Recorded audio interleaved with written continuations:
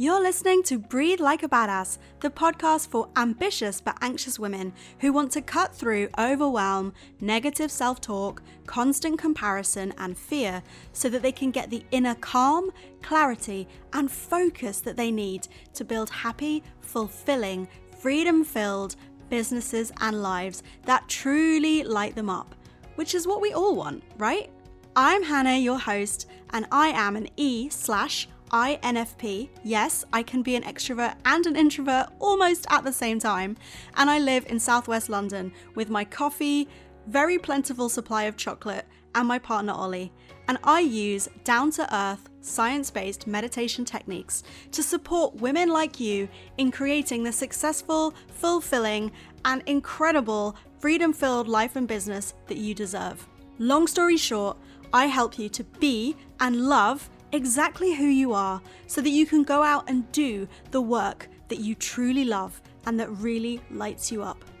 In this podcast, I interview some absolutely incredible guests on topics ranging from meditation, mindfulness, habits, the power of routine, how to be kind to yourself and just give yourself a damn break, what it's like when you try things and fail, what it's like when you try things and actually maybe succeed, and how to take all of that hard-won life experience to become more fulfilled women, business owners, partners, friends, parents, or whatever it is that is super important and central to making our lives more meaningful, powerful, and successful, whatever that means to us.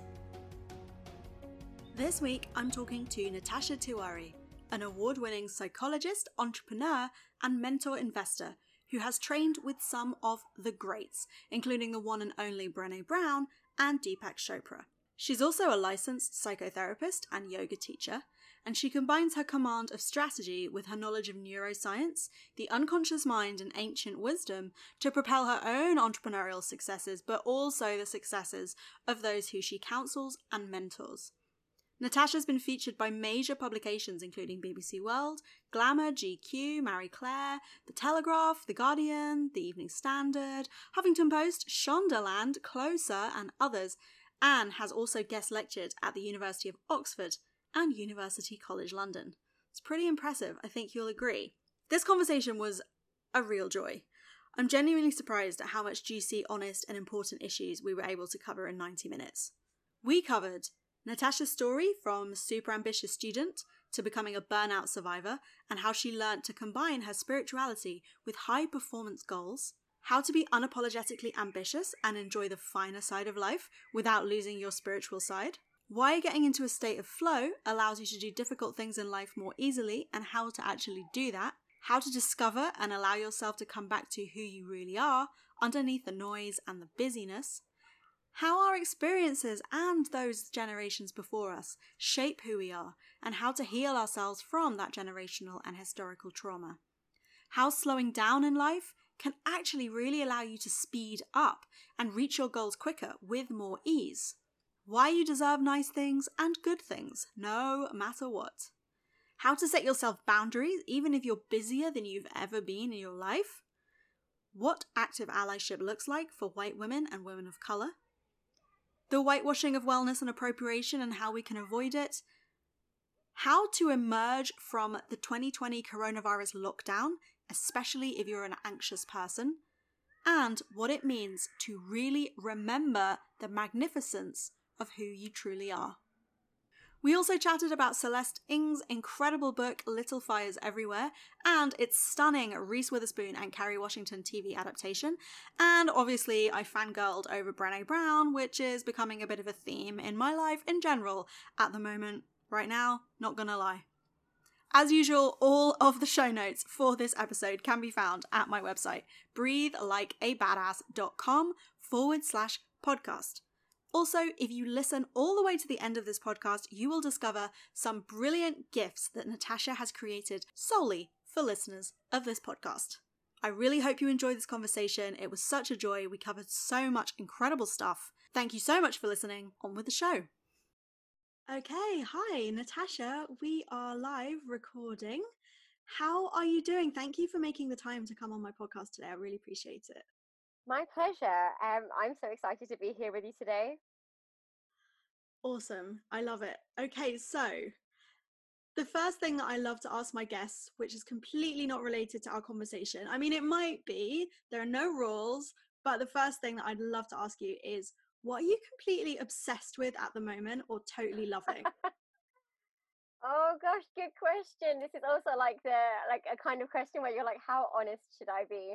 Okay, so my very honest answer that I'm not hugely proud of myself for is I'm binging through The Sinner. Oh my gosh, this is a TV show that I have not got around to yet. What? How? There are so Yeah. many. No, Tell but me. this is season 3. Maybe this is the psychologist in me, but I mean, typically the way that the season always starts is that there's this like, very introverted.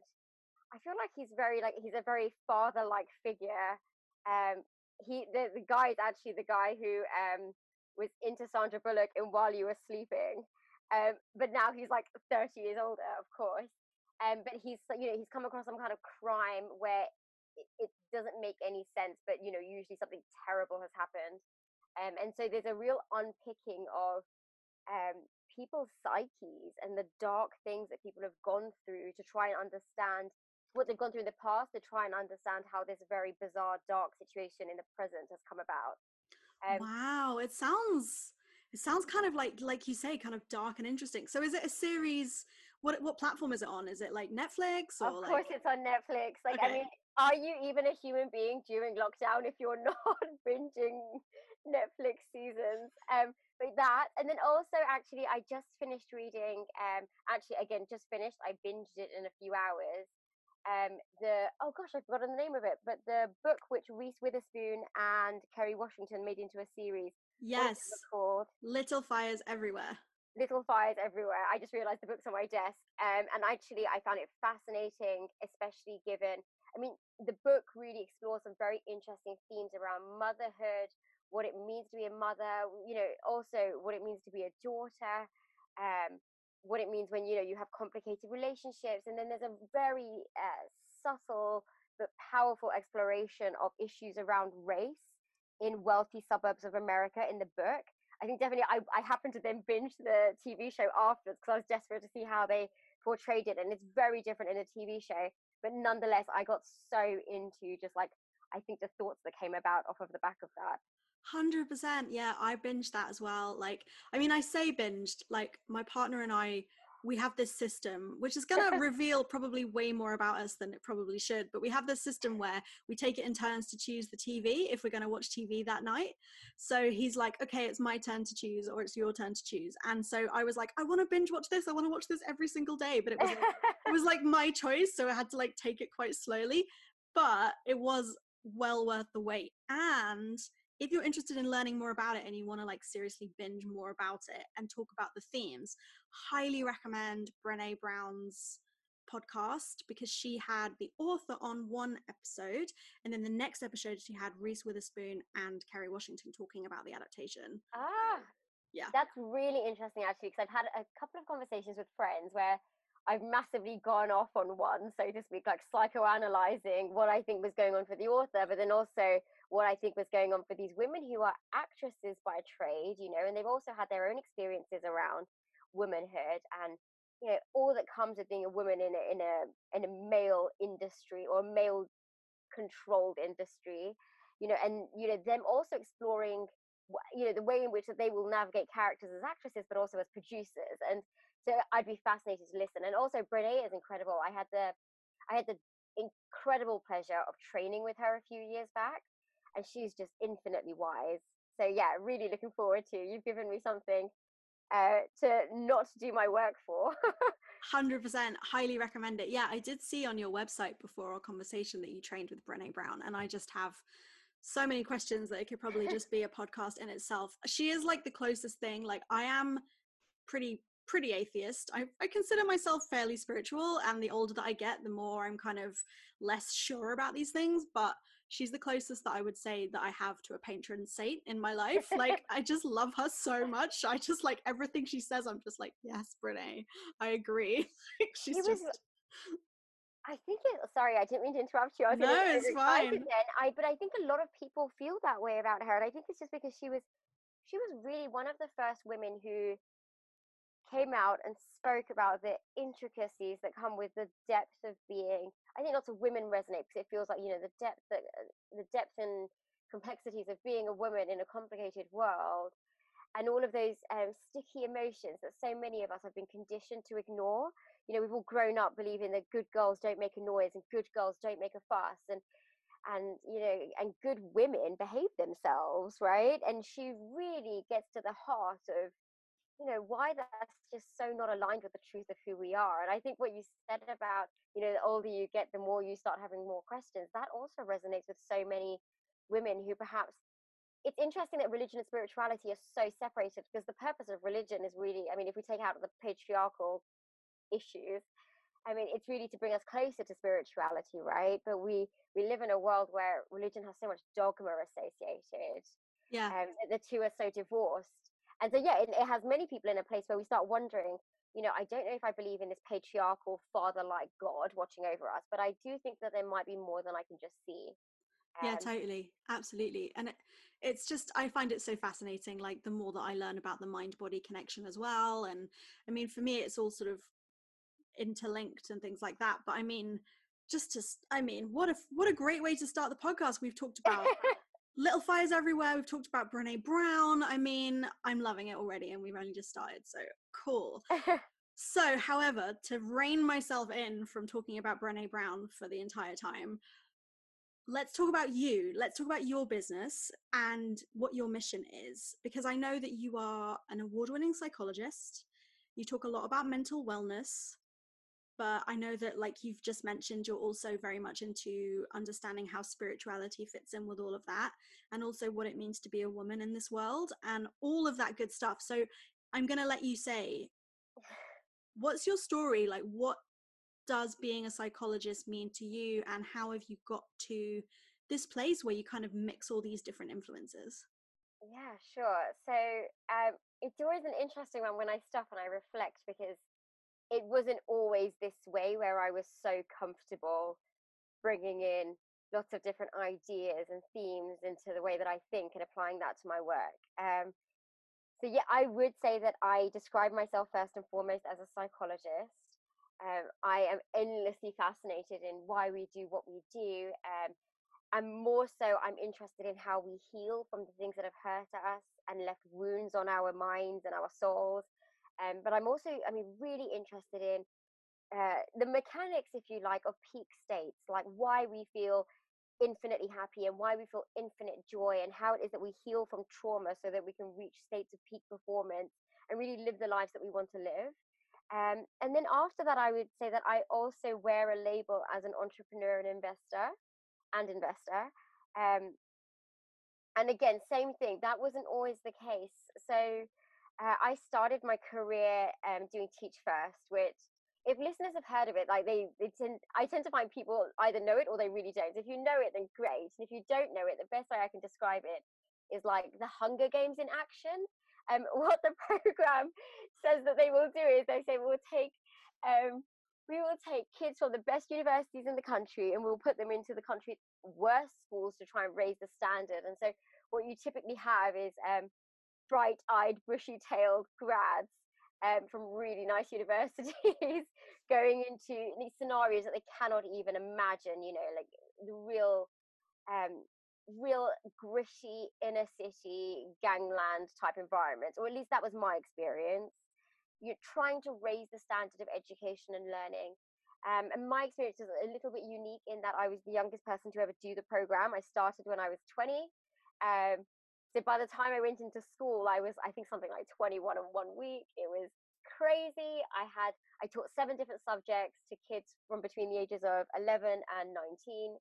I was also in London's most corrupt school. The head teacher was embezzling tens of thousands of pounds at a time. And it was my first professional work experience, obviously because of my age, but also it was my first experience of knowing what it was like to work in a scenario where everything was, like we said, really dark. And what I found for me was that it didn't sit right with me working in an environment like that. It was a total antithesis of what I thought the program would be about, and it went against my moral values. And eventually I spent a bit of time in the city, went back and did my master's at university. And while I was doing my master's, I fell into the private education world, which is the absolute, opposite of Teach First. I was doing a little bit of tutoring, and that quickly developed into doing more tutoring and international tutoring with, genuinely some of the most famous, or at least the children of some of the most famous people in the world. And that grew into an agency where I hired other tutors. And then it's further now evolved to being a full services firm where we offer the full spectrum of services their family might need for their child across private education, across mental health, across wellness. And in the journey of developing that company, that's really how I began to further develop as a psychologist. What I realized was that the children I was working with were experiencing vast transformations. And it's that thing about, I think, often we can be unconsciously very competent. We know that we're doing something special. We don't quite know what it is until we go back and unpick our process. So in that time that I was developing as a psychologist, I really made an effort at every opportunity I had that I could learn or develop my skill set. And I probably just out of really great luck, had the opportunity to train with some of the leaders in the field, like Brené, like Deepak Chopra, Esther Perel. I've been so lucky. And I also kind of grew in my capacity as a yogi. I grew up in a Hindu household, so concepts around yoga were never foreign. But when I discovered the physical practice, it absolutely changed my life. It changed my ability to manage my own stress. And just, over time, I went deeper and deeper and deeper. And so if I think about what it means to me to be a psychologist, that's how I've come to be in a place where so many things combine. And I think actually that frame of thinking has also impacted the way in which I think about launching ventures or the kinds of angel investments that I'm interested in making. I'm interested in doing things that change the world for the better, that make life better for people.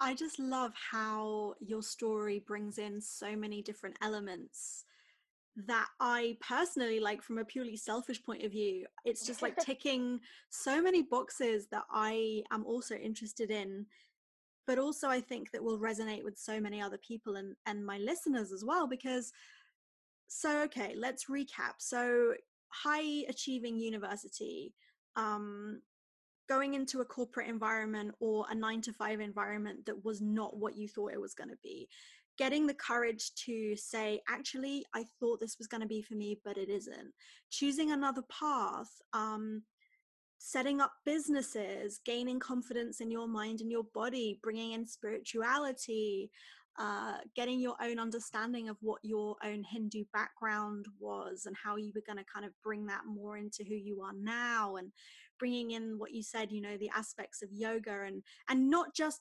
asana, not just the postures, but also the mindset. And people talk about the eight limbs of yoga, that also includes mindfulness, which is obviously the one that I'm majorly obsessed with, but also everything as part of that. And I just think like I resonate so much with so much of that, even though our stories are, like, on paper fairly different.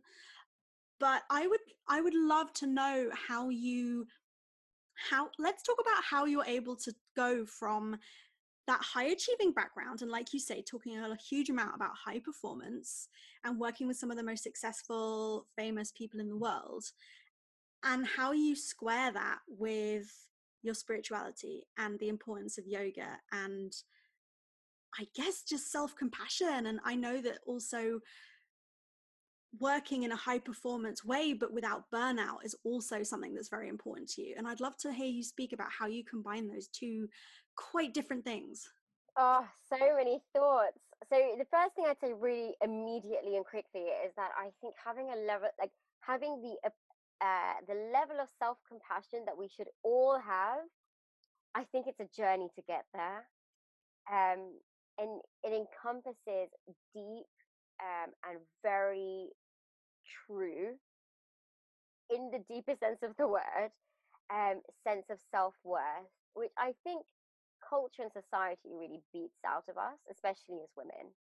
Like from the age that you can first remember things, you've been exposed, I've been exposed, we've all been exposed to media which tells us we should look a certain way, we should feel a certain way. this, that whole thing about what good girls do and what good women do, and those conditions that are put on us about what good girls do and what good women do, those are conditions we, as a speaking with my psychotherapist hat on, we call those conditions of worth, right?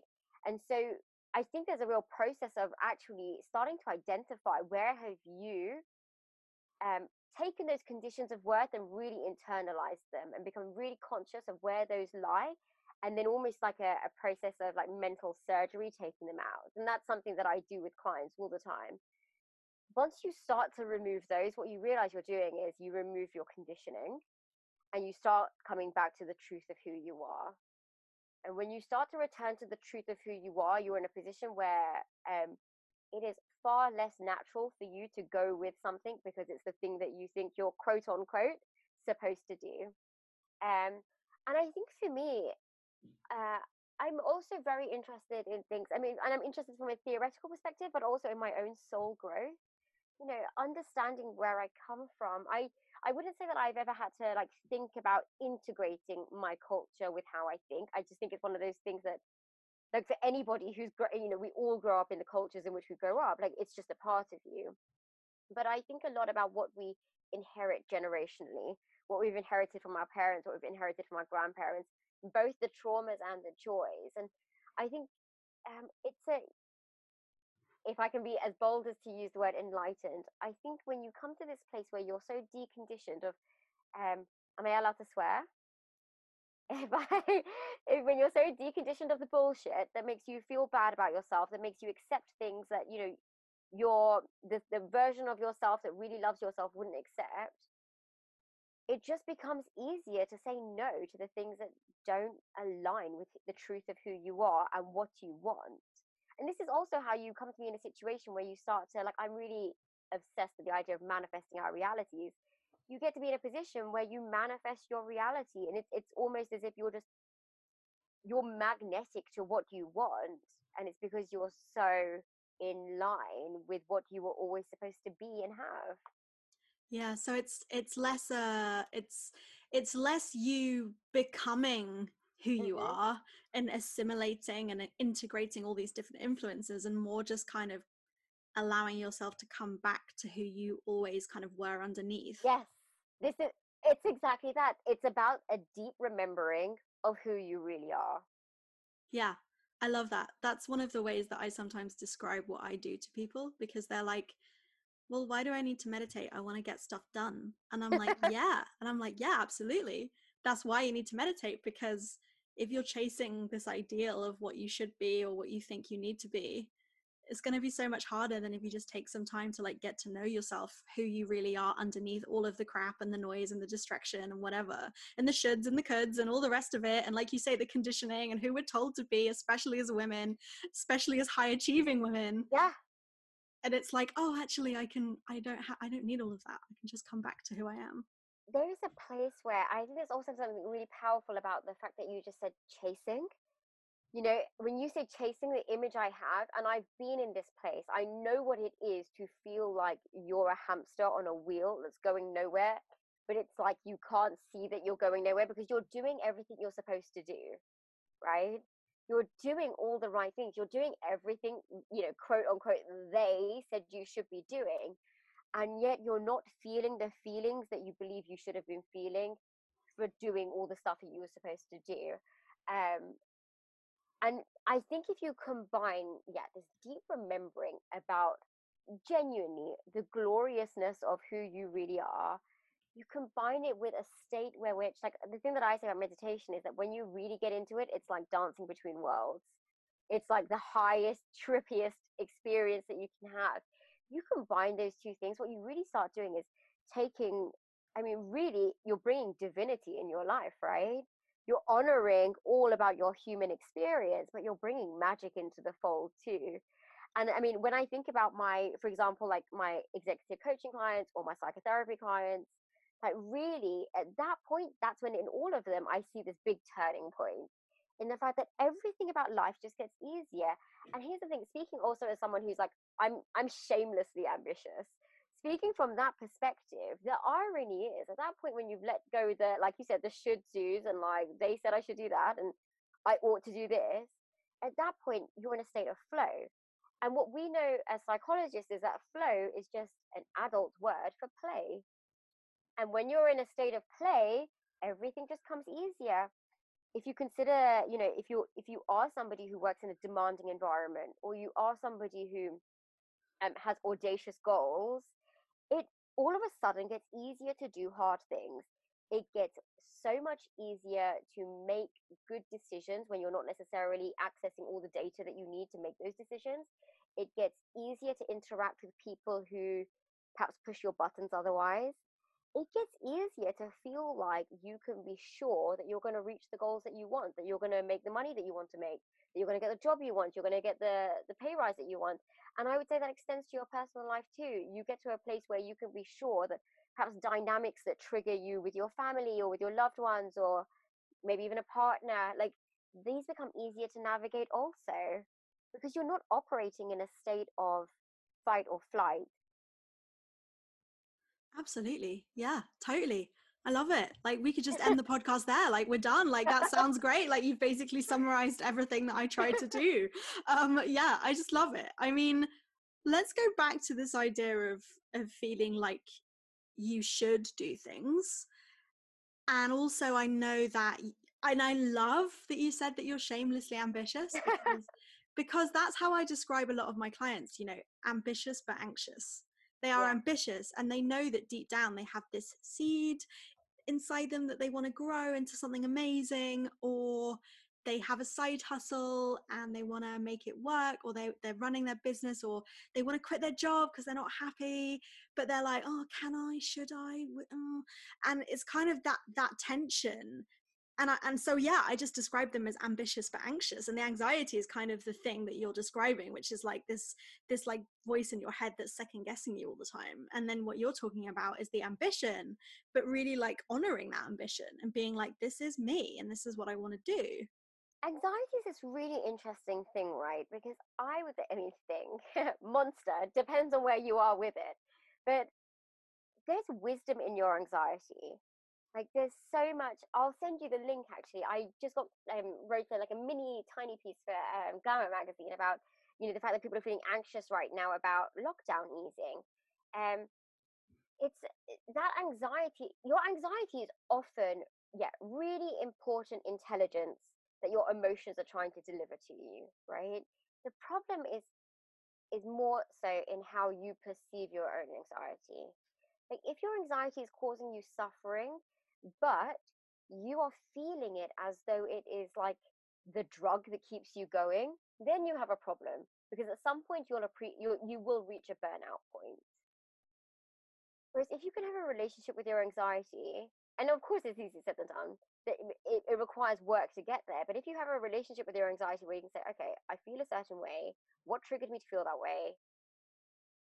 How can I address that so I don't feel this in the future? Then you have something to work with. Because the truth is, anxiety, whilst it's useful intelligence that your body is delivering to your mind, it's also super toxic.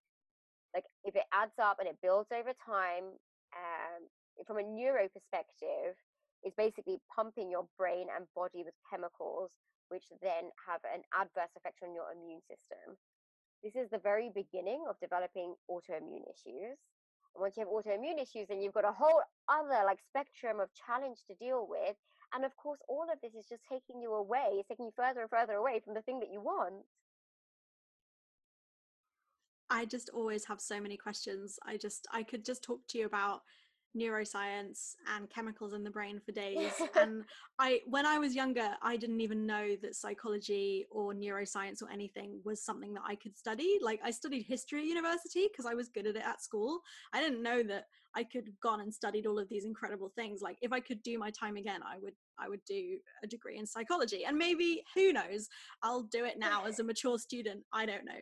But I just think it's so fascinating to know that, because it's so connected. Like how you think is so connected to your body. And I feel like, especially in the West, we are so divorced from how our mind and body are connected. Yeah. And that's kind of why I love, like when you said yoga earlier, I was really keen to make sure that I said it's not just about fancy stretching, it's Yeah. about everything that goes with it. So this is why, I mean, or this, I don't know about the why, but this is certainly like how yoga evolved, right? It was, so we know now with all of the super cool tech that we have, that when people are positioned in certain asana, that it creates a change in our neurochemistry, and then therefore our biochemistry, because whatever's happening in our brain affects our body. But yeah, I guess what ancient Indians had already clocked onto was that that is true. And then if we want to talk about meditation and mindfulness and the rest that we have when we go into shavasana at the end of a yoga practice, um, it's based on the idea that the mind and body and soul, whatever you want to call your soul or like your higher self, or your most intuitive self, people have different names for it. I think what is really at the end of the day a comparable concept, but these things are all connected. And I was speaking to a coach a couple of years ago who had said, a thought is just a thought. You can choose to change your mind.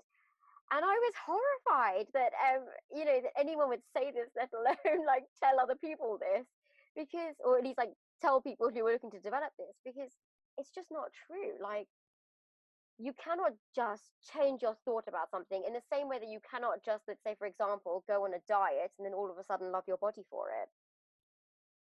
Yeah, it's not such an automatic process. I think Right. it's so much more than that, and that's something that I always say to people, because there is that phrase, your thoughts are just thoughts, but that doesn't mean that it's easy for you to change them. It doesn't mean that there's not a reason that you're thinking that thought.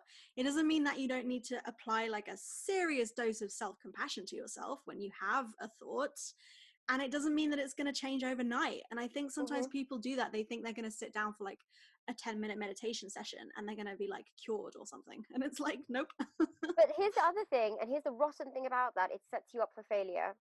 So when you go to something believing that it's going to be the medicine that you need, and it fails you because it was a false medicine in the first place, people are quick to internalize the failure and experience it as shame. Shame is just toxic, right? I mean, like, if we're going to go down the Burnout route, but it's that's the problem. And here's the other thing that I would add, and this is what I think.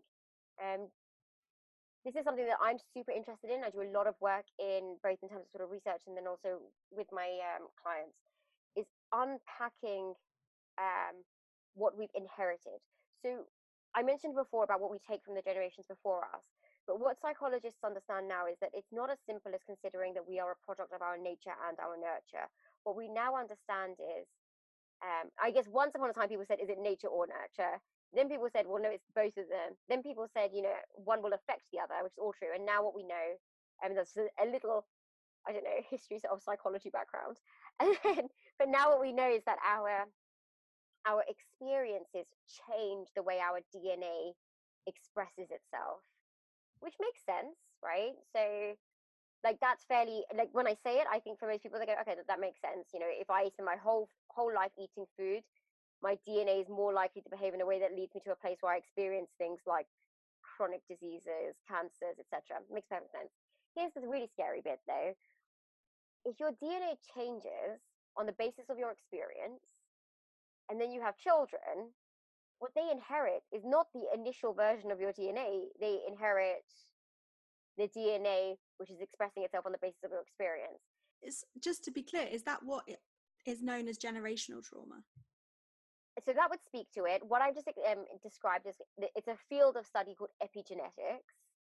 When we talk about generational trauma, we're talking about traumas that are inherited, and those can be twofold. It can be what I'm explaining around epigenetics, in that it's literally in your body. I'm not sure if listeners will know, but there's a book called The Body Keeps the Score, and it's a great book. But if you don't want to read it, or if you're like me and you've got like 1,000 books that you've already bought and not got around to reading, the idea is just that our bodies store trauma. But yeah, so there's very much of that. And then of course there's the fact that as human beings, what we do is from a young age, we have things that we experience that are overwhelming to us. So, and those don't have to be big things. They can be, if you're talking about a sensitive person or a sensitive child, it could just be being in a very noisy classroom day in, day out, and that's just overwhelming. And so what you do as a little human is that you find ways to cope with that overwhelm. And then you become a bigger human and you retain those ways to cope. Like those become your coping mechanisms, but those coping mechanisms have really now become the way you move in the world. not only you have done that, your parents have done that, and your grandparents have done that. So some of what you have there are yours, and some of them are, like you said, they are impacted by things like generational trauma. Like, and for lots of us, our parents, especially our grandparents, have experienced real traumas that we could not ever imagine. Like my grandparents, I mean, they have fleed dictators. They saw, like, they were children when India and Pakistan like went through partition. This was real war like scenario. So these things change the way in which that you behave, and so yeah, your children inherit from both perspectives. And what's really again interesting but also frightening is that we see in the research that, for example, if you take the grandchildren of Holocaust survivors and you study their DNA under super powerful microscopes, it would appear as if they had experienced the Holocaust firsthand, but they didn't. Right? That was their grandparents' experience. But this is the power of inherited experience.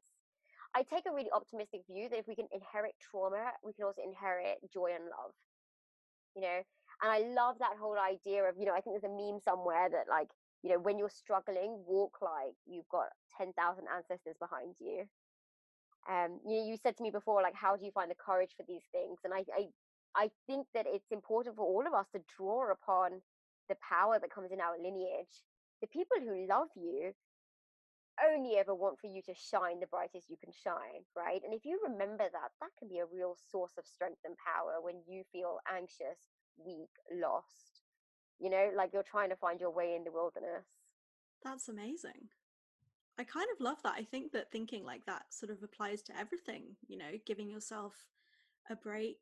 I mean, before we started recording, I said that this week I've actually been feeling really tired and kind of feel like I'm going towards burnout. And previously, I think, and I still struggle with it, like, not gonna lie, I'm always really honest about the fact that I'm still walking in the shoes of the people that I help. We're all doing the same thing basically, but I feel like I'm able to be more compassionate to myself now and kind of recognize that not only is it unhelpful for me to be burnt out because I can't do good work, but it's also just about seeing yourself as like a person, a human doing their best. And if I was to imagine what you just said, everyone that loves you and everyone that's gone before you is basically cheering you on and basically wants you to shine. I mean, what an amazing, beautiful thought. Like, how reassuring. I love it. Yeah, and I truly believe it. I love that. Fantastic. Okay, so I'm just looking through my questions because I've got so many things that I'd love to ask you. We could talk about that more. We could talk about your yoga practice. I mean, okay, let's talk about your meditation and yoga practice, because I know that previously you've said that when you first started doing it, and you can correct me if I'm wrong on these details, but when you first started doing it, you felt a competitiveness there and feeling like you had to be like the best yogi in the room, and that really speaks to me, because I feel like so many people do that even with meditation. They're like, okay, I need to sit down, I need to do the best meditation, I need to do it every single day. If I fail, I suck, it's never going to work. Like, we approach these things with that attitude, and I'm guessing that you're going to tell me that that's not a good idea. How did you push through that? So here's the thing. It's like I was like quietly like laughing when you were saying the question. It's like, it's funny, right? So somebody who I spoke to like a little while ago, so we were on a phone call, and then it was a work call, and he's like, okay, I've got to run, we're coming to 6 o'clock and I've got to meditate. And I was like, what, do you always meditate at 6 o'clock? And like, and I said it as a joke, and he was like, yes. So I was like, okay, like that's the kind of rigidity, which is, it's just so, it was so ironic, and he didn't see it. And it was funny to me when you were saying about the yoga thing, because yeah, I guess we've spoken about this before. So I was not just, I'm saying was, I think am would be fairer and truer and more honest. I'm not just competitive in a yoga class, I'm competitive everywhere. I think that if you're somebody who is, living a big life, and you have a big career and you have big ambitions, you have big goals, I'm hoping that you'll resonate and it's not just me. It is definitely, I feel like, I mean, you've started 3 companies. I feel like that's maybe you're more even competitive and ambitious than I am, but I mean, I'm kidding. I completely 100% resonate with everything you're saying. Yeah, totally. It comes twofold, right? on one level, some of us just are that way. We're built that way. This is also what, what we inherit, right? Like, there's so many of us, we can look at our parents and it's so obvious, like, that one of them is our, like, that we're just the mini me of that one, right? But yeah, so with yoga, I guess I started going to classes when I was at university. I was super stressed. I was in my third year. I'd spent a lot of my second year doing like very big extracurricular activities, like around societies. So I guess if listeners are international, societies are like our version of, like, I guess, sororities and fraternities, right? Um, and then also, really throwing myself into the internship scene, because I was like, I was interviewing and applying with, the big investment banks, classic type A story. And then I got to my third year and I thought, God, I've really got to get my grades up, because I spent my second year doing other stuff, which was, really not particularly academic. And also for me, which was interesting, was university was the first time that actually, not even university, my second year of university was the first time I ever felt academically challenged. Like, I'm naturally really nerdy, so I kind of just, I'm that person that's annoying in that, like, I floated through school and I really floated through my first year, and so second year came round and I was like, all right, this is actually quite hard and I actually need to do some work. And yeah, so by the time my third year came around, I felt like beyond challenged. I had this horrible feeling like if I don't get a 2-1, the world will end and I will be like a loser and I'll probably have to work at McDonald's. And like, so I had this stress on me. And of course, it was also that was 2008, 2009. The stress of like knowing that the job market had just entirely changed, and seeing my friends in the year above me have their job offers all rescinded over summer. But I think all of these things were layering. And I thought, I'll just try a yoga class. I went. I had no idea what I was doing. Looking back, it was a vinyasa class. All of the other girls knew what they were doing. And I didn't know what I was doing, but I was okay with it. Because I was like, I didn't know what I'm doing, but it just feels right. Like, it feels so right. And it feels more right than anything else that I felt this week. And when I left, I remember coming out of the student union gym, like out into the street, and just being like, I don't know what's happened, but the world looks different. And I was buzzing. Like, I'd say I'm generally kind of like, you can see I speak fast and like I'm generally quite upbeat, but yeah, the world felt like someone had put a filter on it. And so I just kept doing it in that way that when you find something you love, you just do it and do it and do it. And I got to a place I was really deep in my physical practice, but I recognized that when I was in class, like, I would be at the front. I would resent it if I got there and like there were no places at the front. I would especially resent it if somebody was in front of me at the front and they weren't quote unquote as good as me. I was just so I'm showing the true like awfulness of myself in a yoga class. No, but I'm laughing. I'm laughing in recognition because it just speaks so much to me, because I mean I can't say that I've ever wanted to be at the front of a yoga class, just because I am probably more insecure about my body than I should be, because no one is looking at me, everyone's looking at themselves compared to how they're doing. So that's a whole different conversation. But I completely relate to wanting to do a class and like be good at it, and like making yourself like do the hard option. Like, today I was doing a workout, and I do regular home workouts, especially since quarantine hit. Yeah. But I was already well into them before lockdown. And they always give you options. They always say, okay, well, this is the hard option. Yeah. And this is the modified option. And I'm always like, oh my God, I've got to do the hard option. Like, why? Hannah, but this is like, if you think about it, and we go back to what I said about the behaviors that we developed as kids, right? Like, this is who I was as a teenager. I liked sitting at the front. I liked putting my hand up when I knew the answer. Like, I liked feeling seen by my teacher. It's all of those things. And actually, I think the turning point for me around it was I experienced a burnout. Um, I just was pushing myself too hard. When was this? What age was this? This would have been 2016. I'm 31 now, so about 4 years ago. Why am I finding it so hard to do the math? 27, circa 27. Anyway, and I'd had this kind of itch to go to Bali for a really long time. It might have been symptomatic of like Eat, Pray, Love, and the fact that we all want to be Julia Roberts and Eat, Pray, Love. Absolutely. I went to Bali in November 2018, and I remember telling myself on the plane, Hannah, it's a real country. It's not just a series of Instagram photos. You need to realize that it's a real country when you get there. And I was like, I literally went there because, well, okay, so it's not about me, but long story short, I went there because I No. wanted to do loads of amazing yoga, and also I just thought it would be beautiful, but also because the whole eat, pray, love thing, and like Instagram and people saying that, you know, Bali is kind of like where you will find salvation, and so I was like, okay, cool, I'm gonna go. So anyway, I completely understand. Carry on. I think there's become a trend around that then. Maybe my timing was a little bit different because I think Instagram was definitely a big thing in 2016. I just don't know if it was a big thing for me because in social media world, by the time you're 27, you're kind of, I don't know, I think you're behind the curve of like what's cool. I was gonna say old, but then I was like, that's not even like that's just such a false thing to say. But you know what I mean. I So do. I I, know I what you kind mean. of didn't have that, but it did feel like a very strong nudge, which I would now say was my intuition. And actually, I'll say something about intuition afterwards. But yeah, I was totally burnt out. Like I said, I went with thinking I haven't had like, you know, a proper summer holiday since I was a kid because at university I interned every summer, you know, and then I had a job and then like I was building a company and then I was building my second company and, you know, you're in your flow. And my intention was to go and spend 6 weeks probably traveling around Bali. Probably. Like I made no fixed plans. I got there. My first day I slept through it. Second day I spoke to someone and they were like, oh, you're into yoga. You should go to this place called the Yoga Barn, which, yeah, Hannah's I touching her heart if you I don't know. the yoga barn has a special place in my Yeah, soul.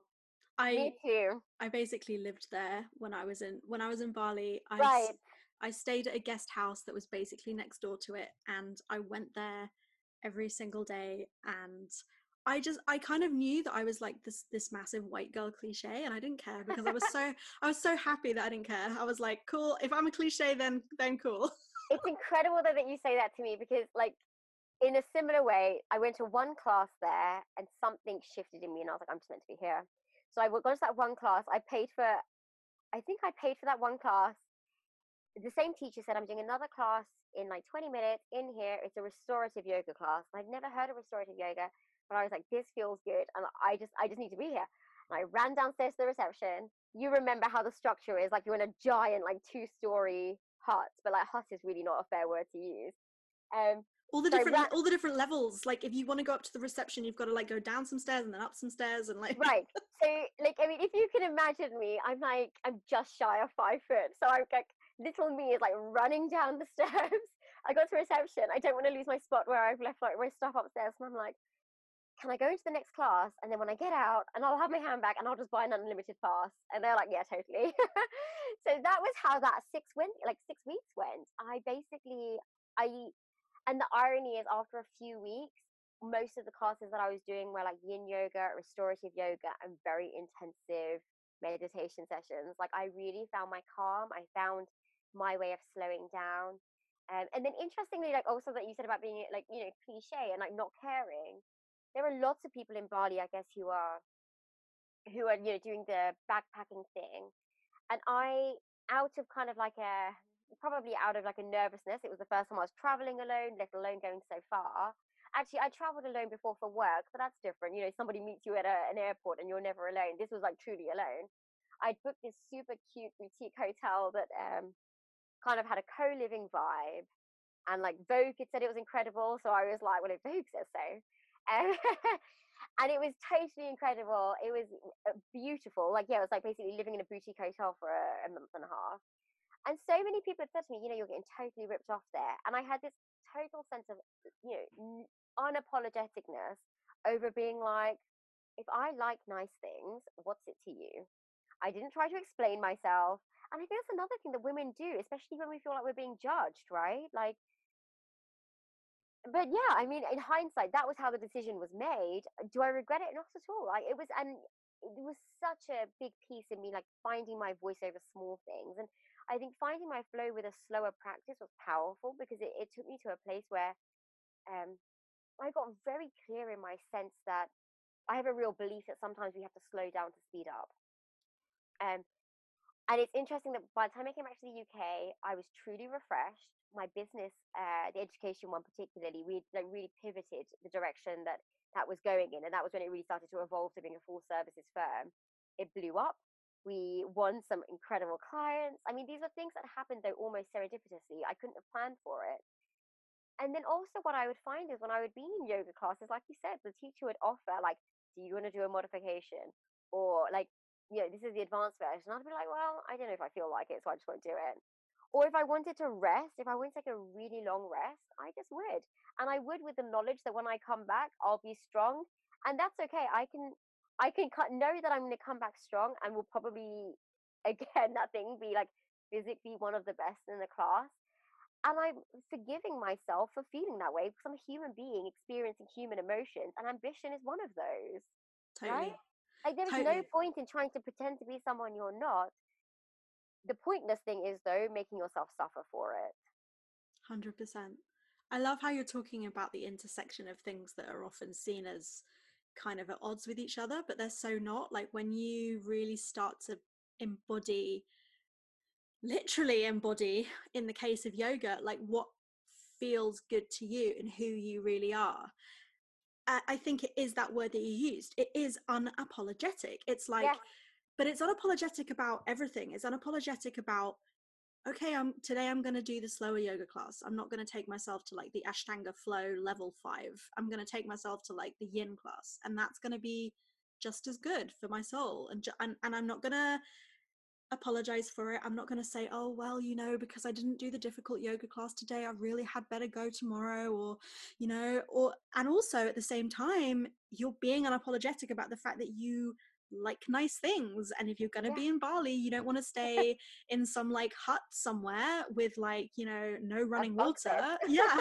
And it's like, I think sometimes people would think that those things are at odds with each other, because it's like, oh, you can't really be a spiritual person, you can't really be in touch with who you are, and also want to stay in a nice hotel. And it's like, actually, when you discover who you are, you can kind of realize that you can make your own rules. Yeah, And being someone that stays in a nice hotel doesn't mean that you are also like this totally non-spiritual, materialistic, terrible person. It's like, how can I combine these things so that they feel authentic to me, and showing up for yourself in a way that feels good. And I think that is that I mean, the reason why I'm like so obsessed with this and I'm getting so worked up is just because that to me is like so revolutionary, especially for the women that I speak to and that I work with, because it's like, you're allowed to take things slow, like you said, slow down to speed up. You're allowed to want to speed up at some point, you're allowed to want to be ambitious, but it doesn't mean that it has to come at the expense of your peace. It doesn't have to come at the expense of being who you are. And it's like all the good stuff. so I think this is the thing, right? This is what it comes down to when you boil down, why does anybody bother doing anything, right? Whether that's working really hard to get to where they want to get to, or if it's like, going deeper into your yoga practice, thinking it's going to have some kind of external impact on your life, or, a meditation practice. I know so many people who meditate thinking, I will do this so that, right? And I'll do this so that. You get yourself into a place where you're constantly, like we said before, chasing something. And yeah, if I think about also from this side, like if I think about psychotherapy clients and peak performance clients, they often, peak performance is often kind of more associated with, I would say, executive coaching. And then the psychotherapy tends to be more associated with healing. And yet the irony is, like you said, they sit at the same intersection. But what it comes down to knowing is that life is just too short to be making yourself believe that you always have to do something to deserve something else, right? And at the point at which that you truly understand that, you will embody it. And at the point at which you embody it, that is when you have truly realized the magnificence of who you are. And that is when you can feel completely comfortable just doing what you want because you want. Like someone said to me earlier, like, I really should be doing this. I should, like, actually, and I should have done that earlier. And I was like, stop saying should. Like, should is like a word from, I don't know, it's a word from hell, right? Like, do what you want.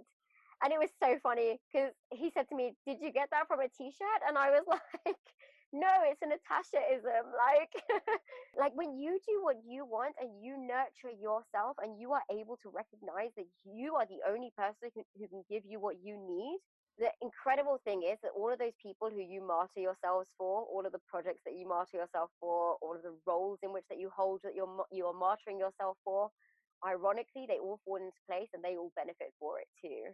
I was literally about to say that because I know that one of the biggest criticisms of this kind of thing is like, oh, well, it sounds very self-centered, or it sounds very like you're just going to go and do what you want and like fuck everyone else. And it's like, no, the thing is, when you really start to be in touch with who you are and you live in a way that makes you feel good spiritually and emotionally, but also fulfilling parts of yourself that are important to you, like your ambition, like Hmm. your success, like your work, you actually become unbelievably less selfish Yeah. because you're nourishing your own, whatever you want to call it, like you're nourishing your own soul. You have so much more space somehow for everyone else. It's a cliche, but you cannot pour from an empty cup. Totally. So, and actually, more than you the magic that I find with if I think about my own journey around this work and for what's been true for me as well as what's been true for like the others who I've guided, it's you don't want to be pouring from a full cup either. What you want is a cup that is so incredibly overspilling that you're just saying to everyone, like, have some, have some, have some, and the whole time you're still glowing. Yeah. And you're sharing it. Totally. I mean, I could talk about that, like how becoming more self-compassionate actually makes you more compassionate to others. Yes. I mean, I have a whole thing to say about this whole mindfulness thing that has the backlash towards mindfulness that has happened in the past few years, about how, oh, it just makes you more self-centered, it's just using mindfulness as a productivity hack and all this bollocks. I mean, I'm going to go out there and say it's bollocks. Like, I think if you think of mindfulness as a productivity hack, then you're doing it wrong. Um, but that's just a whole nother conversation. Again, it comes from a place, I think, also your vantage point, right? Like, it will make you more productive. Like when we were speaking earlier, you said to me like, how do you do it all? Like between so I guess for me, work wise, I have a private practice where I see psychotherapy clients and executive coaching clients. I also do my own research. I own an education company, so that's Veda. I own a startup called Fastlane, um, and I do work around mentoring new businesses and founders, and have started angel investing. And you said to me, like, how do you do it all? And I was like, ironically, this is the least busy I've ever been in my life. And I don't think it comes down to the thing about, well, you get to a stage where you can start to hire other people to help you and these kinds of things. I don't actually, whilst that is true, I don't think that's the thing that makes the difference. It's the fact that I understand how I treat myself. And so I have very real, and by real, I mean not superficial and not things that I feel guilty about, boundaries over how I spend my time, how I treat my time, um, and like only doing things that light me up, right? And so this is why when people say to me like the same thing that you've just said, oh, it's just having a meditation practice or taking your own spiritual development seriously is going to make you selfish. It's like, you know what? Why are you saying that? Is there a possibility it's because you benefit out of people, especially women, being selfless? Is that a possibility? Because I hear that a lot, right? And now when you think about it, like imagine the people who might say that to you.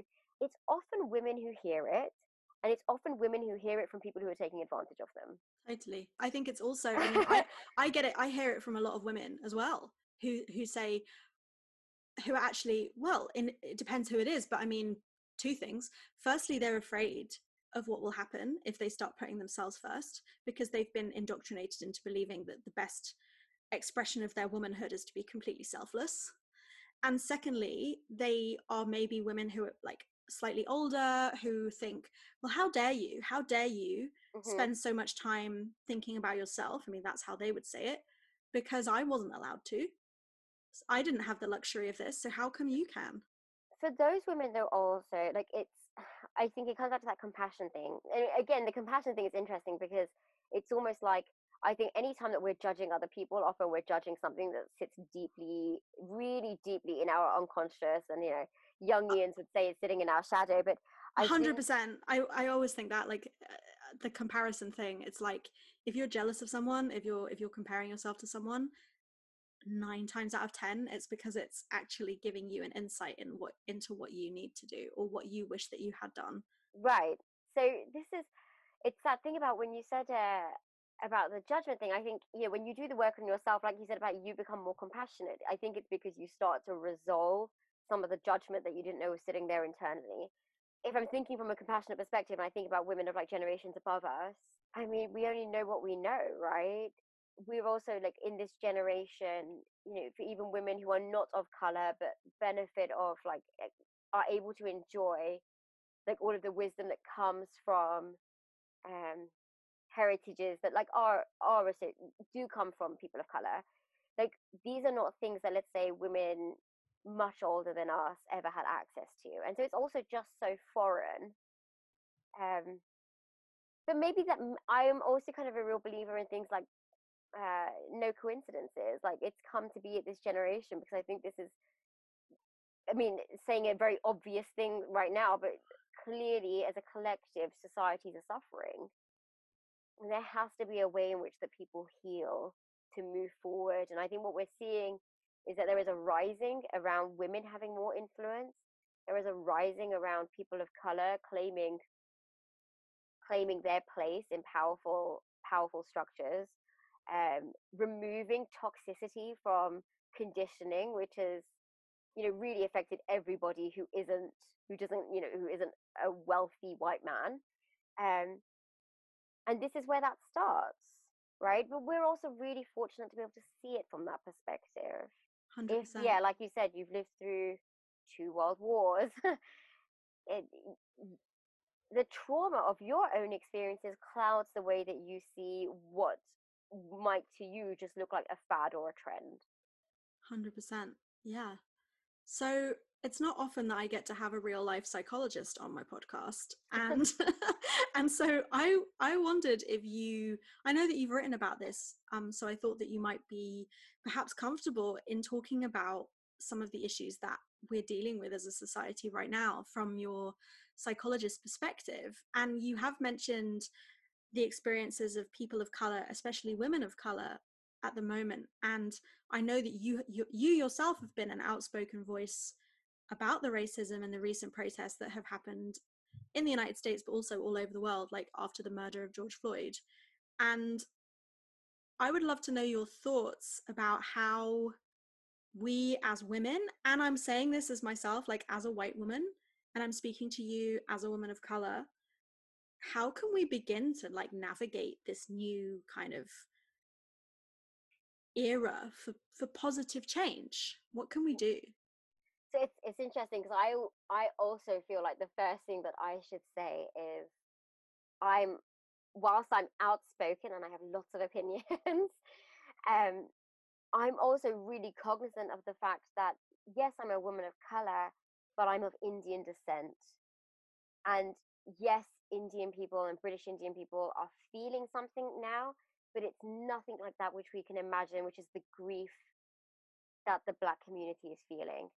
Um, Absolutely. I no, don't no, want to no. imply that you can speak for anyone other than yourself really, but I saw that you have written about these things Yeah, previously, and I just wanted to give you a chance to speak on it if you wanted to. yeah. So I guess I just said that because I think there's an automatic reaction that happens because it's just such a sensitive topic. I mean, even when we use words like black or people of color, like there is, like, I do have a very potent sense that to lots of people, these words are also hurtful. And so, what active allyship I think looks like for everyone moving forward is being conscious of the power of our words. Totally. Allyship looks like it's not enough to say or be not racist. Active allyship looks like doing your piece, whether that means signing petitions or joining uprisings or deciding that, you know what, actually, when I spend money, when I shop, I'm going to vote with my dollars.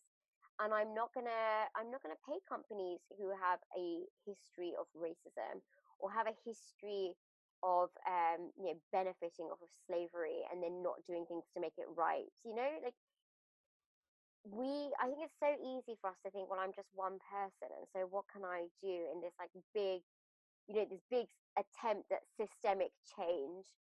And the idea of reforming institutions is huge. And yes, if people do fall into a thinking of like, I'm not an expert, I'm just me, I'm not powerful, what can I do? There's just so much that you can do. And again, I think it's empowering. Like, if you believe that you are someone who believes that we are all equal and we all deserve equal rights, become cognizant of the things that you say. If you have thoughts that like you feel like you've inherited or you picked up just because it was the belief of the people around you, and question it. When other people say things that don't sit right with you, call them out on it. And that can be as simple as saying to people, I can't believe you just said that. I don't find it funny. And these small things, they might require courage, but on the flip side of doing a frightening thing is realizing also the truth of who you are is actually somebody who has the power to make change, even if you thought before you can't. But I think it's truly everybody's work. Like, it is truly everyone's work to do their piece where they can. I mean, and I would say right down to, even if it's the case that you're in your own four walls and you don't see anyone because you're on lockdown, just sharing information on social media um, makes you a part of a movement which is going to change the world. I think we will look back on this in 10 years' time and it will be something that was momentous. Totally. Yeah. Thank you for that. That's some seriously useful points there.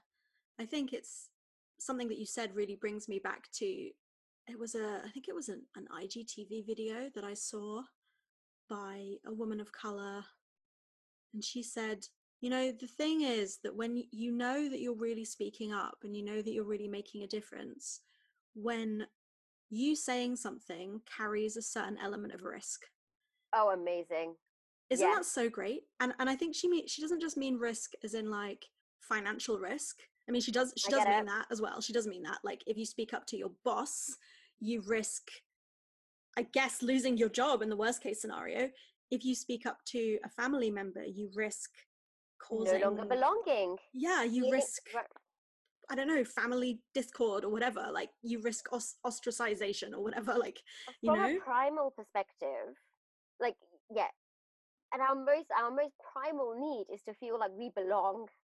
So when you say something that goes against the grain, that's what the risk is, right? It's not even your mind anymore. It's like somewhere in your body, the adrenaline is like fueling, because your body is like, what are we doing right now? What are you about to say? And I just think those words are so profound. It's totally true. I had an experience a few months back where a wellness-based community that I'm in, someone had posted something about, it was something, I can't even remember the details of what they had posted, but it was something about a coach's program, and it was a white coach who changed her name to something Indian, which always makes me roll my eyes a little. Problematic at best. Yeah. Problematic at best, yeah. But she had a program, and there was a lot of appropriation going on, right? And I reacted really quickly, and this is a community in which that I've made like lots of friends and actually really interesting connections around work and business. But I said it, like, I said what I thought, and I had that feeling. I had that feeling inside, that little, like, drumming up of adrenaline. And I talked about the fact that this is inappropriate, that this is the whitewashing of wellness, that this is potentially harmful and this is hurtful. This is February. And I was like, I would be interested to know if, any portion of profits are going back to the communities where, where there's poverty and suffering. If I think about things like yoga, for example, there's so much money being made out of yoga by big luxury yoga brands. And I'm wondering how much that money goes back to, let's say, supporting women who are living in villages in India and are victims of domestic violence. I wonder, right? Like, 100%, 100%. But and nobody said anything. And there was a moment where I was like, oh God, no one said anything. And then I was like, you know what? It needed to be said. It needed to be said. And then actually another woman said something. It was a woman of color. And then another woman of color said something. And then, and then there was a long silence afterwards. And again, I had this kind of thought that, you know what? Like, it may have landed on deaf ears. But did I say the thing that needed to be said? Yes. In that case, I did the right thing. And I think Totally. that's the opportunity that everyone has now. Like, yeah, it might be scary. It might feel frightening to say to your mother or your uncle, you know, people who are super close to you, actually, what you said is really inappropriate and like it's hurtful. And I don't think that that's something that you should be saying again. But in it, you'll find, yeah, not only will you realize actually the truth of your own courage, but also you'll break a cycle. Like we talked about intergenerational traumas, like this is how you change a cycle for your children who come next. Totally, 100%. And I really love how you explained that, like the truth of your own courage. Because for me, I kind of realized when all of this was going on that a lot of the skills that I've learned in meditation actually can be helpful at this juncture, because it is, like we were saying before, about really getting in touch with who you are and what's really right for you. And if you have done the work, as I am trying to, I still have so much more to do, but if I am trying to understand the situation and my responsibility as a white person to speak up to other white people, it's about, like you say, basically the courage of your convictions to be Yeah. able to say, like, no, I have read a lot about this from people of color who have this experience, and I can tell you that what you've just said right there actually is offensive, or actually is tone deaf, or actually let's have a conversation about it. And as well, it's about listening. And that's kind of what I was saying before. It's like when you start to be compassionate to yourself and you start to cultivate a practice of listening to yourself, you're then able to listen to other people. Now, whether that's listening to people of color or people who have a different lived experience to you, whatever they're talking about, but then also being able to listen to other people and sort of saying, okay, well, what you've said just there, I'm not very happy about it, but can you tell me why you think that? Let's have a conversation about it. And it's kind of, I mean, that's happened to me in the past few weeks with people who've said things. And I'm like, oh, I don't think that you should say that. But I'm not just going to shout at your face and say, oi, don't say that. It's offensive, because that's not going to get anywhere. But let's talk about it. Why do you think that? What is your lived experience that makes you think that? And how can I now explain to you that actually that's probably the wrong thing to say? And it's kind of that But that I'm trying to build. yeah, I'm really impressed by that because I think it comes with a real level of maturity. There's a thought that I have. This is not just, I think, because it's easy to like slide into a place of feeling like there's also like a guilt that needs to be carried by like all white people, and that's just not true. I think that people of every ethnicity like have racism within their communities, right? So definitely, I know I keep saying it, but it's the work for everyone. Um, but I would actually go as far as to say that actually at this point in time, I think people know when they're saying things that are racist and hurtful. And in the same way that we don't say, you know, when someone murders someone, well, what was going through your mind, and where did you get that idea from? I think we've got to a place where people are just so angry, enough is enough, that it's almost like it's gone beyond that point of inviting people to experience some kind of re-education. Mm, Um, and what I've seen a lot actually is on a flip side, is perhaps people saying to black people, and I see it a lot around women, asking black women to explain their experience, explain their traumas, explain why something's hurtful to them. totally. And it's so inappropriate because like the irony is that what one is asking when they do that is that they're asking somebody to emotionally labor for free. 100%. And so that adds this other layer where the invitation really for everyone is to choose to self-educate. And if you don't want to self-educate, understand that you will end up on the wrong side of this when it becomes history. Totally, yeah. And I should point out that when I was talking previously about educating people and asking them about their experience, that's me as a white person talking to other white people. I completely agree with you that it's not up to me to ask a black woman, well, why is it offensive? It's like, No, you have Google, you have the internet, go find yeah, out, like, but I also you mean know. that it's also emotional labor for you though. If you, like you said, you go to another white person and you're like, tell me why you feel this way. Tell me why you think it's okay to say that. Because without doubt, whatever they say will make your blood boil, right? Like Totally, you'll be yeah. furious. Yeah.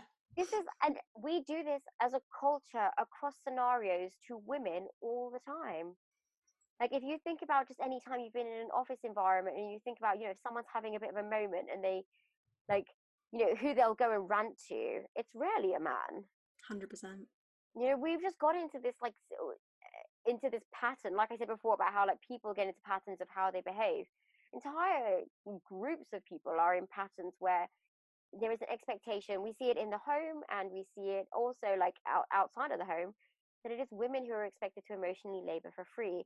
And that is also where there's a place where, when you start finding the truth of who you are, that deep remembering of the truly, I know I keep saying this word magnificence, but that is what it is, the magnificence of who you are, you will stand for it less. I love that. I think I'm going to make that the title of the podcast. Discover or remembering the magnificence of who you are. I love it. It's a bloody good phrase. I need to get that on a t-shirt. Talking of phrases on t-shirts, it's amazing. I love it. Wow, I could just talk to you about this all day, but I did also want to ask you about another topic, which is on a lot of people's minds at the moment, and I think you mentioned it earlier. How can we navigate our collective anxiety, as generally anxious women anyway, of coming out of COVID-19 lockdown? Oh gosh. Give me the one psychologist answer, please, Natasha.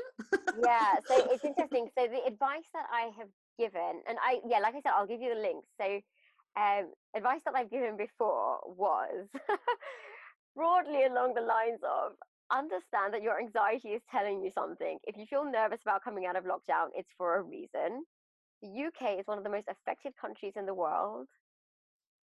Just because economically speaking, we're coming out of a lockdown, if you don't feel comfortable being out and about, don't feel like you have to be. It is that simple. Like, you need to honor what your body and mind is telling you that you need for your own wellness. Lots of people also have underlying conditions that they don't know about, that make them more vulnerable, right?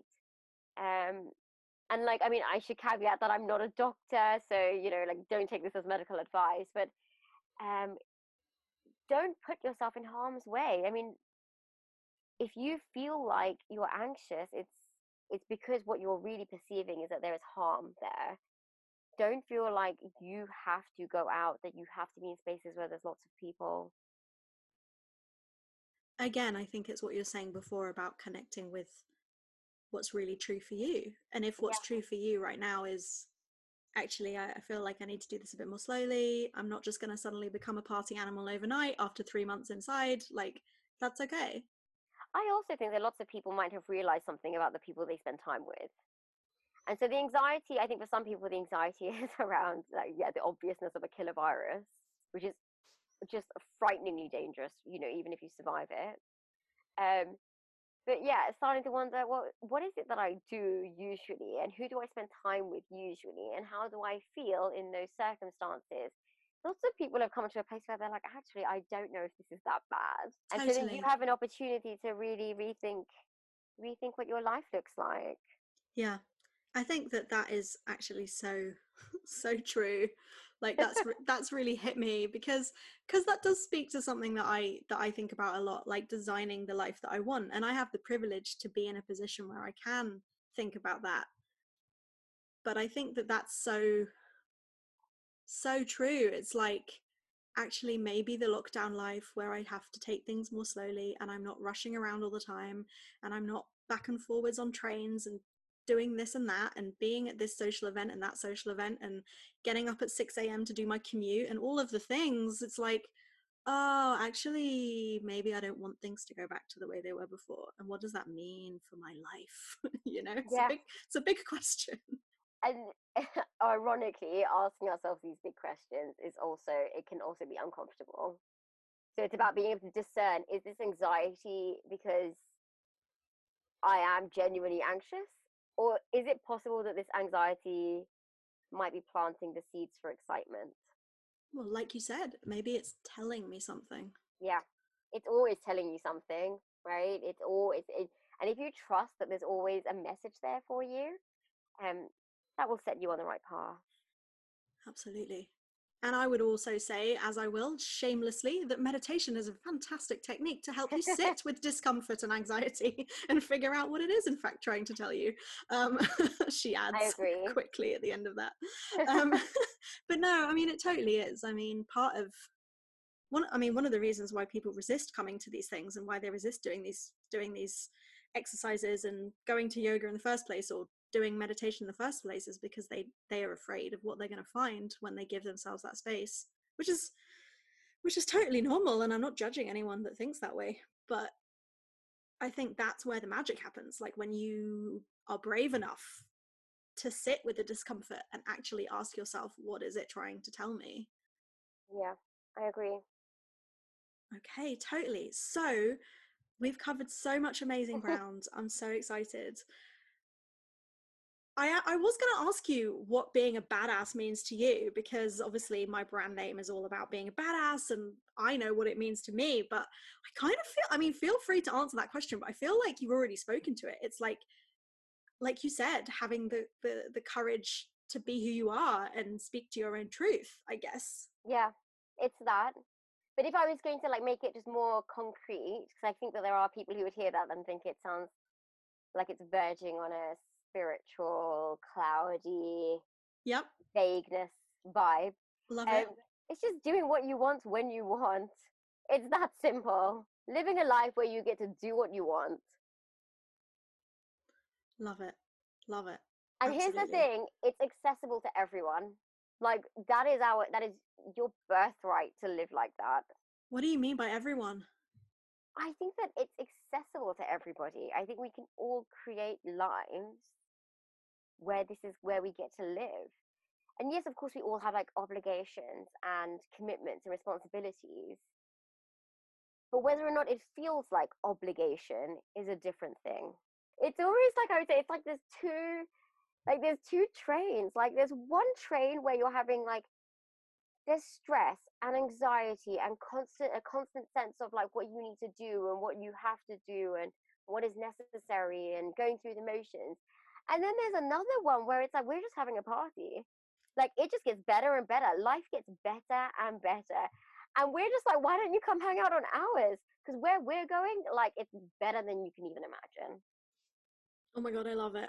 I love it. And I think it goes back to what you said before about setting boundaries in your life and being really clear about kind of what you will and will not do. And totally, we all have obligations and we all have responsibilities and things that we would rather not do. But I think we can still, even around those things, we can really set boundaries in place and say, okay, well, this is not okay, or actually I'm going to choose to do this, or stop work at this time, or make this a priority in my life where it wasn't before. And even if we have a lot of responsibilities, I think there are definitely ways that we can speak up for what is important to us in our life.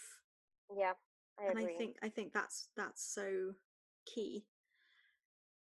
I would love to ask you, and I'm conscious of time, but I would love to ask you a bit more about what you mean when you say you put in boundaries in place in your life, and how you are able to manage such an incredible amount of different businesses and different, I don't know what you would call them, pursuits, different varying activities in your day. And I would just love to know, like, what rituals do you have in place? Do you have a meditation practice in place? Do you still do yoga every day? Like, how does it look for you? Yeah, so I definitely have rituals, and I think that helps. So I always get as much sleep as I need. I don't wake up to an alarm. Um, Wow, that is a life goal for so many people. but I don't wake up at a ridiculous time either. I'll tell you what genuinely really helped with that, giving up caffeine. Like I just fell into my body fell into a rhythm where my energy levels just became more naturally regulated. I recommend it to everyone, and it's so funny because some people are like, "Sounds great," and then other people are like, "Leave me and my caffeine alone. We're happy together. No one asked you." um, but yeah, so there's that. I think that's so funny. I've just started doing an Instagram live every single weekday morning called Meditation and Coffee. And I did try to give up coffee once. I did it for 10 days and I felt like it made absolutely no difference to my life. So I went straight back on the caffeine. But I will say that I am willing to admit that I'm probably wrong about that. And also, secondly, you can meditate at my meditation and coffee sessions with decaf coffee. I won't judge you. Yeah, so I still have my decaf a few times a day because I enjoy the taste. But yeah, I think I mean, if I'm being very honest, like my motivation to do it was it was superficial. I was like, there's no way caffeine is good for your skin. So, and I massively noticed the difference in, yeah, the fact that I felt more hydrated, because of course caffeine is dehydrating. But I really quickly realized that my energy levels just became more, um, my energy just felt more sustainable. I didn't go through those like highs and lows throughout the day, and I never had the case where like in the morning I was groggy before, before a certain time. So that helped. I really limit my exposure to like artificial lights. Like I try and have like lamps and candles rather than big lights on. I'm really boundaried around how much time I spend in front of a screen. Um, did I say about candles? I'm actually like a real scented candle addict. I spend a small fortune on candles. Amazing. But these little things, like I think we can all bring in rituals into our lives and make us feel more like, um, it's almost like our day is like a recipe, right? And we're pulling in all of the things that make us feel like everything is just more delicious. Totally. Yeah, I mean, lighting candles for me definitely has this kind of effect of like almost bookending my day. It's like if I light a candle, somehow I'm like, I don't know, it just feels like a ritual that is so, I don't know, nourishing. Like it just Yeah, seems to kind of like, okay, I'm making the decision to light a candle, which is really reminding me to look after myself and be kind to myself. And yeah, I it's just completely your agree. ritual. I get that. And I do yoga every day. I do practice every day. But I think it's important to say that I do it as I want to. It's not like it's some regimented thing of, okay, for 1 hour, I'm going to do this, or for half an hour, or I'm going to do this many sun salutations. I just feel into what it is that like I want and what I need and what my body is going to like really get some nourishment from, and then I do that. Like, and like often I spend a lot of time like also just bouncing around listening to music and like dancing throughout the day. And I think it's those things that I mean, talking about what, inner child nourishment is a whole other conversation. But yeah, recognizing what it is that the little you inside of you wants, because usually it's the little you inside of you which is the most wise. 100%. I mean, I've talked about this on previous podcasts as well, but it's like for people like me, and I know a lot of people are the same, they kind of need the routine. They need to impose a bit of routine on themselves because otherwise they would just like do nothing. But also they need to remember that it's not another stick to beat themselves with. It's like, yeah, okay, Yes, say that you're going to do yoga every day, but if you feel like missing a day, or you don't do it for a bit, or you only do 10 minutes here and 40 minutes tomorrow, whatever, it's not another thing to make yourself feel bad. I think that's so exactly. important. It's not Yeah. a ritual if you make it a punishment. Oh my God, I love that. What a phrase. Brilliant. Okay, fantastic. Well, I really just want to ask you about that because I just think it's fascinating to hear the habits of like you say, like peak performance, like highly successful people. And like, yes, okay, it is fine to like take a break from your screen and light a candle. Like that is also fine. I love that. I have candles on my desk. Like, I mean, right now, like I'm sitting at my desk talking to you, get my words out. But yeah, I mean, there's no reason why. And I think this has also been a lesson for a lot of people during the lockdown. You don't have to be so boundaried around, okay, this is work and this is life and this is wellness. Totally. Totally. It's that word holistic which people throw around like candy, Yes. but it's true. Like it's holistic. It's like actually, and again, this is something I said on a podcast a couple of weeks ago. It's like it's not work and then life. Mm-hmm. It's you as a human being. Like Yes. it's the whole thing. Like Yeah. And when you get to a place where you really are hitting your peak performance, whatever you want to call it, peak performance, or you're living your best life, whatever you want to call that state of being, your enlightenment, self-actualization, there's so many words, meaning the same state of being. What you really are experiencing across all of your life is a sense of harmony. You're no longer like itching for some sense of balance. You just have harmony and it feels good. yeah.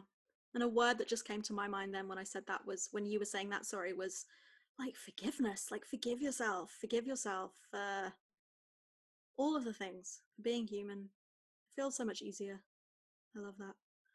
Fantastic. Well, the only thing left for me to ask you is where can people find you if they want to connect with you, if they want to know more about your services, if they want to come say hi? What's the best way to get in touch with Natasha Tiwari? Yeah, totally. I love hearing from people. So if things that we've talked about have resonated, don't feel shy. Like, please do get in touch. So I'm on Instagram probably more than is healthy. I love it. So Same. on Instagram, you can find me at I am Natasha T.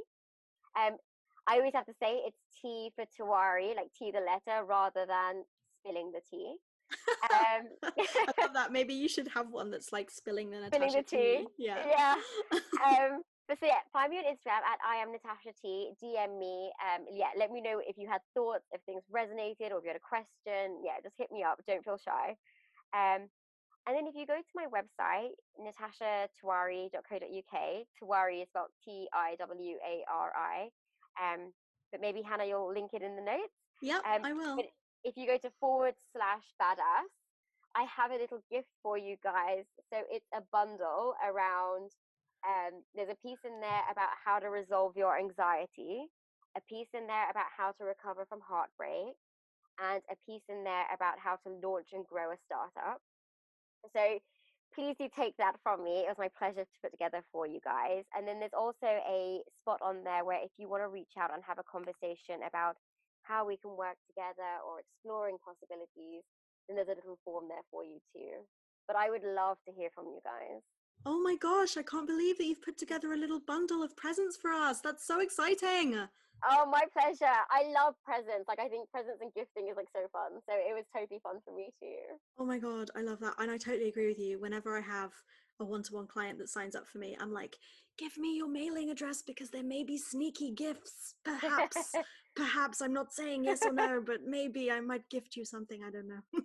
So actually, if you don't want the gifts, but you would like to hear my musings about like psychology and healing and entrepreneurship and innovation, there's a mailing list you can join too. Oh my gosh, I love it. All of the things. Amazing. Well, Natasha, I feel like I could talk to you about all of the things for hours and hours, but this was such a joy. Thank you so much for being so honest and open and being willing to go to all the different places and talk about all the different influences. And I know that there's so many gems in this conversation. So thank you so, so much for your time. It's been a genuine pleasure talking to you. Oh, me too. I've had so much fun. If you enjoyed this podcast, the best way to support it is to hit subscribe and leave a review on Apple Podcasts or wherever you usually listen so that many other like-minded women just like you and me can discover it and share the word. I'd also absolutely love it if you could let me know what your favourite takeaway was from this week's episode. Come and tag me on Instagram at Breathe Like a Badass. You can take a screenshot of the podcast episode that you're listening to, or just come and drop me a DM, because let's be honest, I'm on Instagram pretty much every single day, and I would absolutely love to hear from you.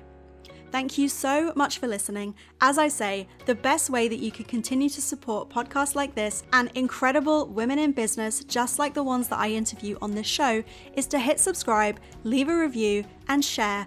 In the meantime, thank you again, and I cannot wait to see you back here for next week's episode. Just remember, breathe like the badass you are, and you won't go far wrong.